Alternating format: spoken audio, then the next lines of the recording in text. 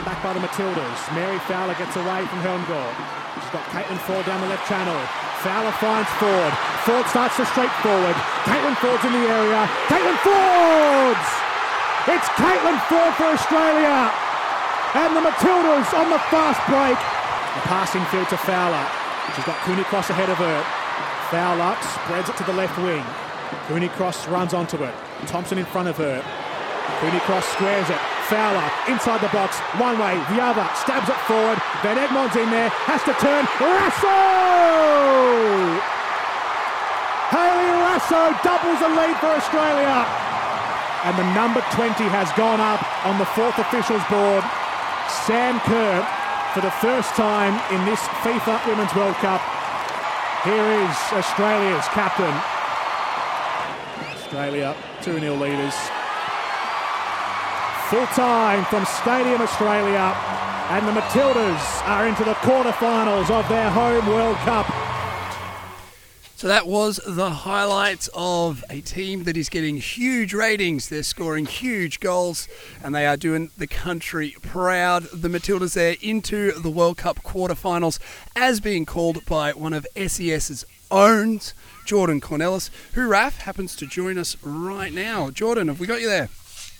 Hello, Nick. Hello, Raph. How's things? Very good, mate. Very good. I'm well. I'm doing really. I'm excited for the games coming up today and tomorrow. Yes. So this is exactly why we wanted to get you on Fridays in the top end. So proud of what the Matildas have been able to achieve so far, but plenty of good football still ahead of them. We've got France coming up tomorrow night. That should be a danger game, but I reckon they can get it done. Yeah, I'm really... I don't know, I go into this game feeling a little worried for the first time. I mean, we should always be worried at a World Cup because every team is playing at their absolute peak. But going into the last game against Denmark, I felt pretty confident about Australia's chances. Having seen Denmark play in the group stages, they hadn't really convinced me. It hadn't been all that exciting to watch.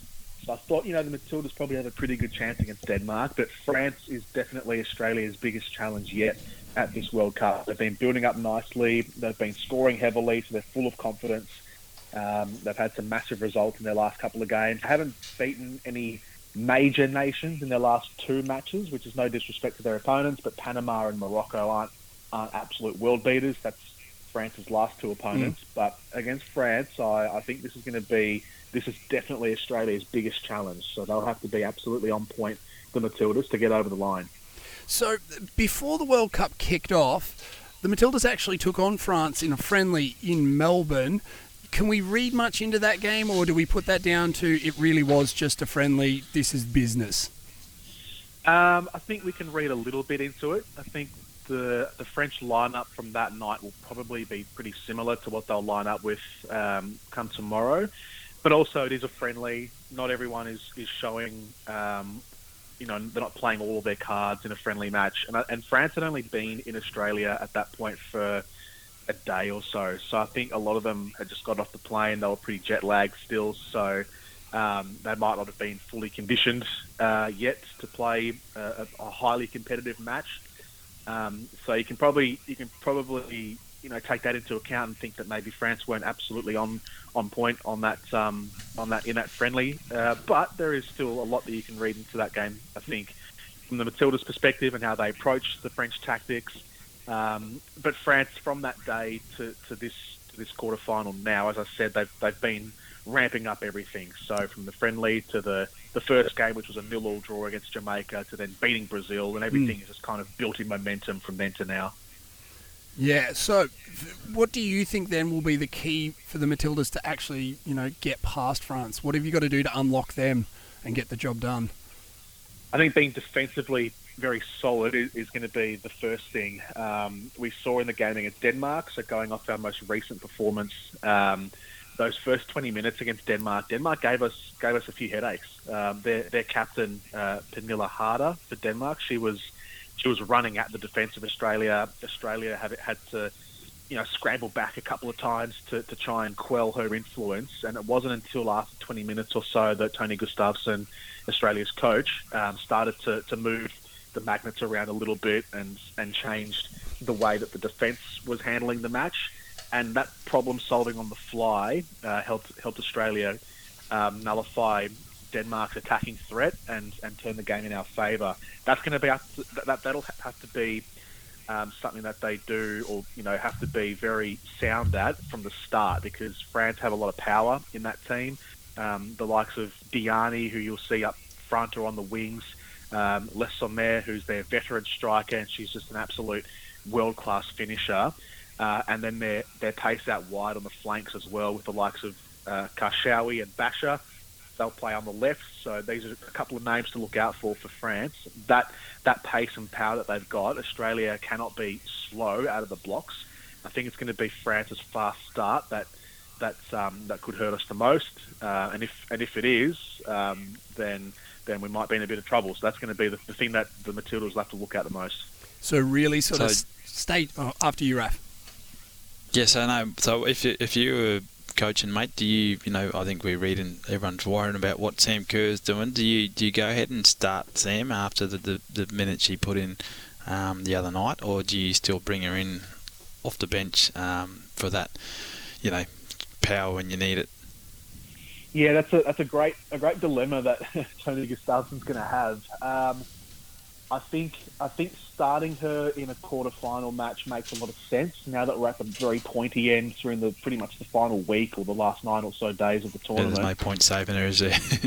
Yeah. You probably want to have your star player on the field, but there's also the question of the midfield battle as well. So the player that Sam Kerr would probably come in for would be Emily Van Egmond. I think she'd be the one to go out. But Van Egmond also gives Australia a bit of midfield flexibility. Van Egmond can play as an attacking player. She can play as a defensive player. And that might be critical, actually, against the French midfield. France's midfield is very strong. They control the game really well. So having Van Egmond in the team might actually be a positive for Australia to try and neutralise that midfield battle. So that's kind of the balance that Tony Gustafsson's going to have to think about. So I'd almost think that maybe having Van Egmond in the team ahead of Kerr could be the way to go, but in a critical game like this, starting Sam Kerr is going to be pretty important. There's a lot of dilemmas there, but I still think that they can get the job done. We do know that Sam Kerr is the talisman. It is the one that everybody wants on the pitch, but like you said, if we need to be a bit more defensively minded, maybe it is best to bring her on with fresh legs for a second half, maybe. Yeah, that's absolutely true, yeah. And they... the French defence, it might be something that Sam Kerr can expose with her speed as well. That the French defence might not be the fastest. They've got some great plays in their back half, but I don't know if they're the absolute fastest. Sam Kerr's not lightning quick, but she can move.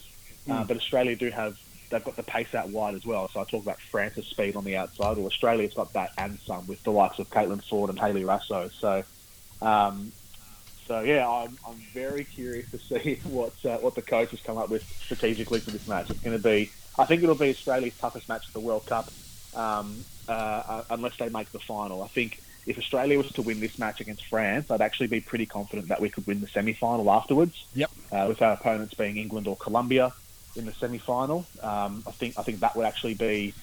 I'd be more confident about Australia's chances going into that match, hypothetically, than the one coming up tomorrow. And that is tomorrow. So if we're going to go hypothetically down the track, before we get to tomorrow's game, there's a couple of really important matches who, the Matildas could potentially meet in the finals. Spain-Netherlands, I think, is going to be an amazing game too. Yeah, that is. That's coming up pretty shortly as well. That's about an hour and a half away. So it's an early start. It's an afternoon match over in New Zealand, so the time zone means it's going to be sort of mid-morning for us here in Australia. But that'll be a fascinating match. Spain and the Netherlands. Spain have been really good, but I want to see them perform against a big team. A lot of their major wins, their impressive wins, have been against lesser opponents, and the one sort of high quality team they played was Japan, and in that match they lost 4-0.